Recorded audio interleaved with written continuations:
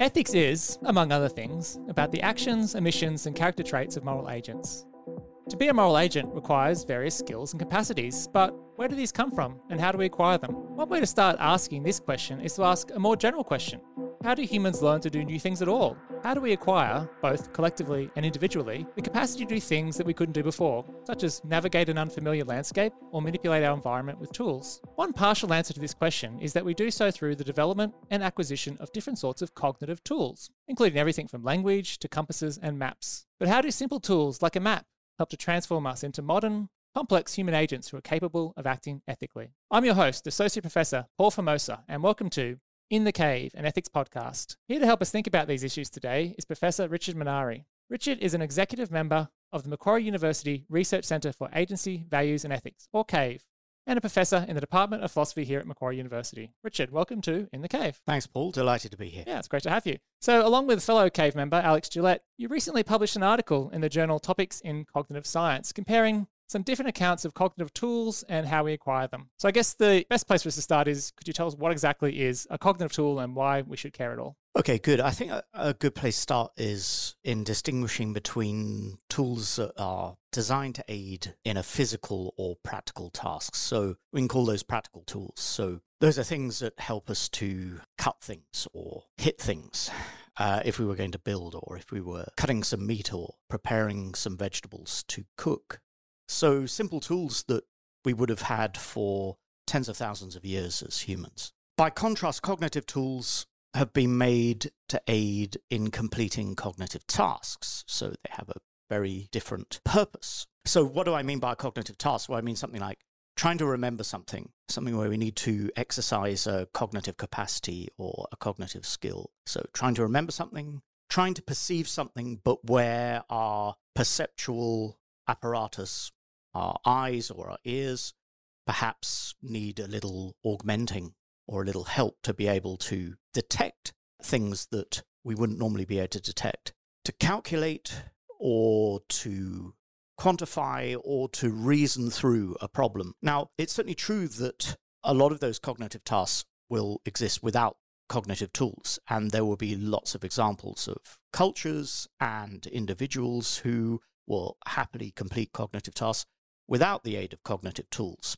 But in some cases, and for some levels of complexity concerning cognitive problems, we function better with those cognitive tools. And as we'll see, there are different ways of thinking about how those cognitive tools can be involved in our cognitive lives. I think that one of the most important things that we need to think about with cognitive tools is that they often represent something complex about reality. And that's why number systems or writing systems are very good core examples of cognitive tools. So cognitive tools, they help us do cognitive tasks. Okay, makes sense. And they can be a range of things, from navigating an environment, completing Sudoku puzzles, reasoning ethically with our children. Now, you argue that as you sort of suggested before, there's different views about how we can explain cognitive tools, how we acquire them, what they look like, and so on. And you call these the enculturation, scaffolding, and offloading models. So could you tell us what those three models are? Good. Yeah, I think offloading is really easy to grasp. It's an example where we have a complex task. It's quite difficult to do just using our own mental resources as such. And so we might look for some kind of support or help from the environment. So a really easy example of that is writing out a list to remember, a shopping list, for example, to remember what you've got to buy when you go into Coles or Woolworths. But there are more complex versions of that, because there are things that we might want to do that are difficult to do in the head as such as mental calculations or computations, and indeed even remembering directions and where to go. And so number systems, arithmetic, and maps are good examples of cognitive tools where, because those kind of things are quite complex, we need the support from the environment to be able to complete them. So the offloading approach sounds quite reasonable. It sounds intuitive, perhaps even, in the sense that we might just make the environment a repository for some of the information or complexity that we need to process to think well. And I think the problem with it is that it doesn't say anything about how we get to do that. So it doesn't say anything about how we manipulate that external, in scare quotes, information, or how this affects us and how it influences the way that we think and the skills that we have. So I think there's a kind of worry about the offloading approach, which has been around since Plato, actually, who wrote about concerns about the alphabet, as having a particular kind of effect on our cognitive capacities. And the effect is that it's an atrophying effect. So it reduces our cognitive capacity rather than augments it or improves it. So offloading things onto the environment is bad because it takes those capacities or those skills and it puts them out there rather than keeping them in the head. And this sounds tantamount to a kind of dumbing down or a de-skilling. If you can't remember things without a list, then, well, you haven't got a very good memory. If you can't do mental calculations in your head, well, you're not very good at maths, and so on. And I think that's a big worry for the offloading approach, and it's symptomatic of the fact that the offloading approach doesn't really explain exactly how those tools are related to our capacities. And it opens up the space for that kind of criticism, which is, isn't this just a kind of dumbing down or a de-skilling? So that's why I think, or Alex and I try to argue in the article and elsewhere, that offloading is not the best way to understand cognitive tools and how they influence us. So the second approach is more interesting in that sense, and that's the scaffolding approach. So I think a little bit of background on the scaffolding approach is important. So there's a metaphor, clearly, at work, which is a scaffold, and we know what scaffolding is as a physical tool. Yep. It's something that supports the edifice of a building, usually temporarily, and usually when some sort of building work is going on. So in a sense, it's a sort of developmental support or structure. So scaffolding was the terminology that was used in the context of developmental psychology. It was introduced by Jerome Bruner, I think, back in the 1960s. But it was really a kind of translation of some of the work that the Soviet psychologist Lev Vygotsky had done a few decades before that, where Vygotsky talked about the zone of proximal development. And what he was after with that was the way that children were bootstrapped or supported by caregivers or experts to learn various kinds of skills. It might be literacy, it might be numeracy, it might be other kinds of skills. But the idea of the zone of the proximal development was that the child in those developmental zones with those experts would be capable of doing things or learning how to do things that they wouldn't be able to do on their own. So the scaffolding idea there in the developmental context is that in the learning process, we learn how to do something that we weren't able to do before. And I think that's a much more interesting way of thinking about the potential role of cognitive tools. We think about it developmentally, but the problem with scaffolding as a metaphor is it has this kind of temporary aspect to it. So it's entirely temporary in nature, and it's a support that you would lose once you've learned how to do something like to count or to write. And the enculturation approach takes a rather different view, which is that once you've gone through the scaffolding process or the zone of proximal development, then the scaffolds actually become integrated into, extending the metaphor a bit, the edifice, and becomes part of it, and it doesn't go away. So in that sense, when you learn how to write out equations on paper with a pen, that's a capacity that doesn't go away. So it's not like offloading, which is you only write things down when you can't do it in your head, because that's where everything is that's important. And it's not like scaffolding in the sense that it's simply temporary. It's just what you do when you're learning at school, because we do continue to use pen and paper or variations of it throughout our lives. And that's because we've acquired the abilities to be able to manipulate numbers by writing them out in sequences and orders and applying operations to them. Or we've learned how to write structured arguments or structured lists of things that have to happen on particular occasions over time. And we've learned how to deploy those at the right time to be able to complete complex tasks. And that's something that doesn't go away, in which case offloading is problematic.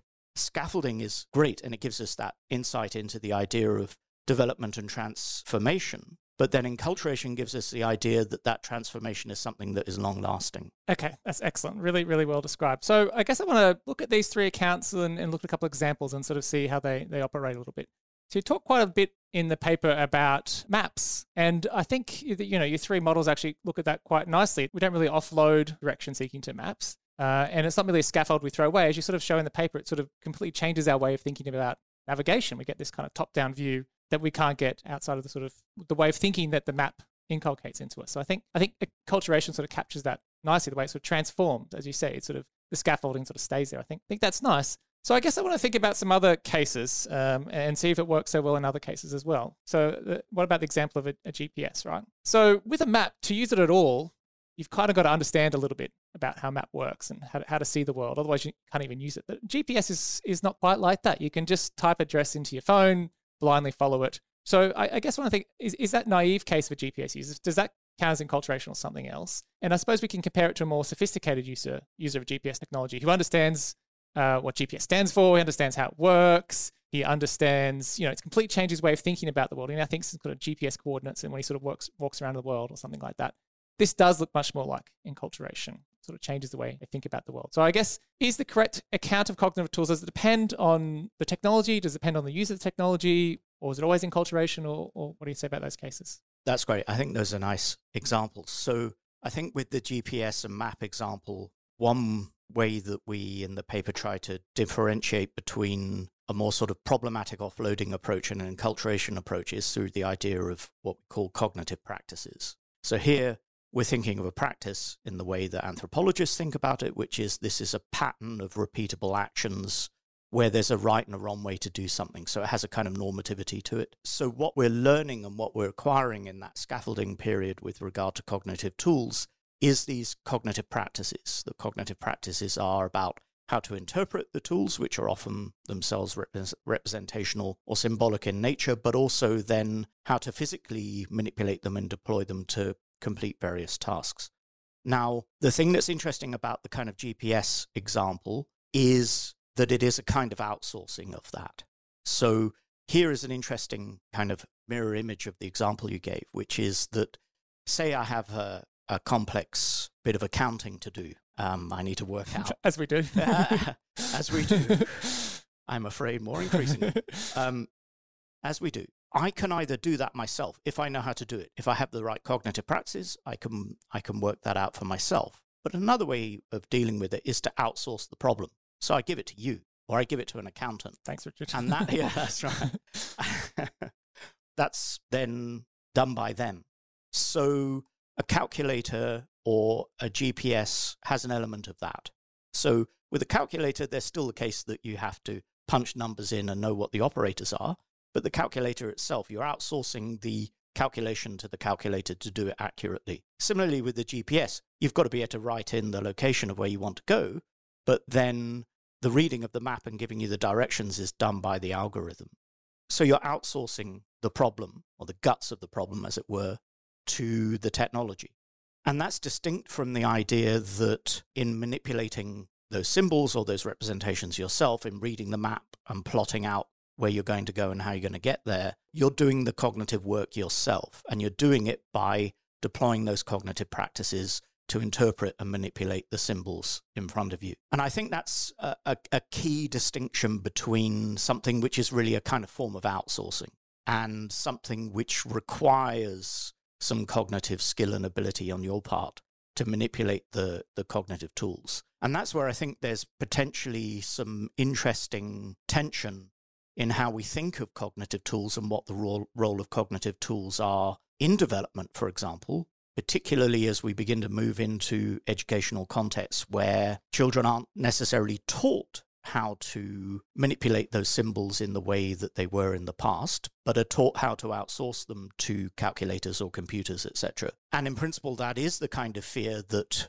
Plato imagined 2,500 years ago. And I think there's an interesting debate there just within the developmental educational psychology and developmental psychology about what children really need to learn in those contexts. But then potentially there's also another issue, even with regard to adults and their use of GPS technology and what effects that have over time. So I think that kind of literature is developing, and it's quite interesting. And I think the kind of enculturation approach that we take here potentially has a role to play in that debate.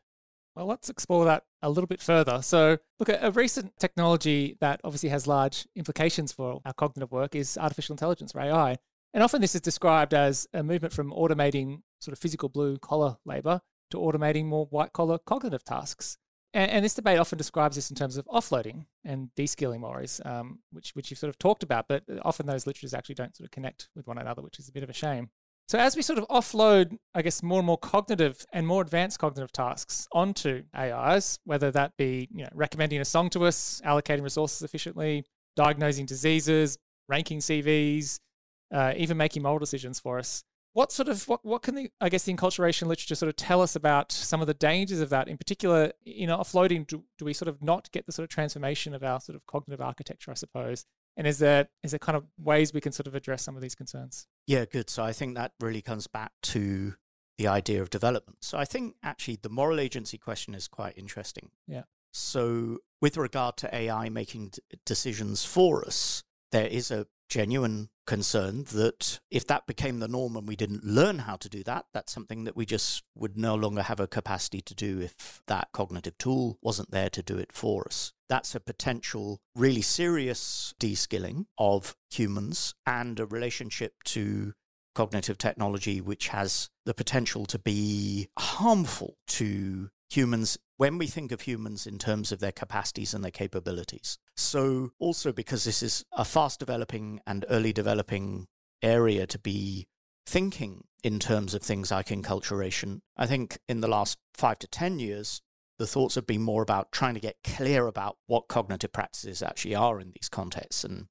how we ought to properly think about our relationship to cognitive tools. But now that work's been done, I think it is important to start deploying it to some of the more automated forms of cognitive tools. So pen and paper, even writing things out on a computer, typing, those are things that we still have to do, and we have to learn how to do them. And we have to be able to read what's in front of us. Whereas giving information to an AI, which then goes off, does the work and comes back to us with an answer, that's a black box for most of us, even for programmers, I think. It's a black box. We don't exactly know how those decisions have been made or whether they're the right ones. And that, I think, is problematic if we no longer have the resources to be able to question, scrutinize, and evaluate the processes by which we go from premises to a conclusion in moral arguments, for example. That would be potentially a catastrophic loss for human beings if we allowed technology to take on those roles. But there again, I don't see that has to be the outcome of the role of AI. So I'm not going to be a Platonic doomsayer about technology. I just think that we need to be able to talk around the kinds of skills and abilities that people need to effectively use or interact with AI. We shouldn't lose the critical ability to be able to think about what we're being told when AI gives us certain results. And that, I think, means that developing those cognitive practices and developing those cognitive practices as adults as well by going to university, for example, or by reading or thinking for ourselves is crucially important. And it's something that we should not lose as an aim for our own personal development or indeed at a social and cultural level as well. Fantastic stuff, Richard. That's really, really interesting. Really appreciate that discussion. Look, our moral agency, as Richard said, clearly depends on a range of underlying cognitive skills and tools, the ability to think and reason critically for yourself and so on. And the question of what they are and how we acquire them is thus of critical importance, and also the question of what can interfere with their development and acquisition. As our powers of agency are built on and interdependent with a range of technologies, from calculators to language and AI, and as technology changes us and our agency and we change technology, we need to continue to think about what sort of skills we offload and what sort of skills we shouldn't offload and why. But look, that's all we have time for today. If you want to read Richard's paper, there will be links in the show notes. Thank you very much for your time. And this podcast has been a presentation of the Macquarie University Research Centre for Agency, Values and Ethics, or CAVE. And I've been your host, Associate Professor Paul Formosa.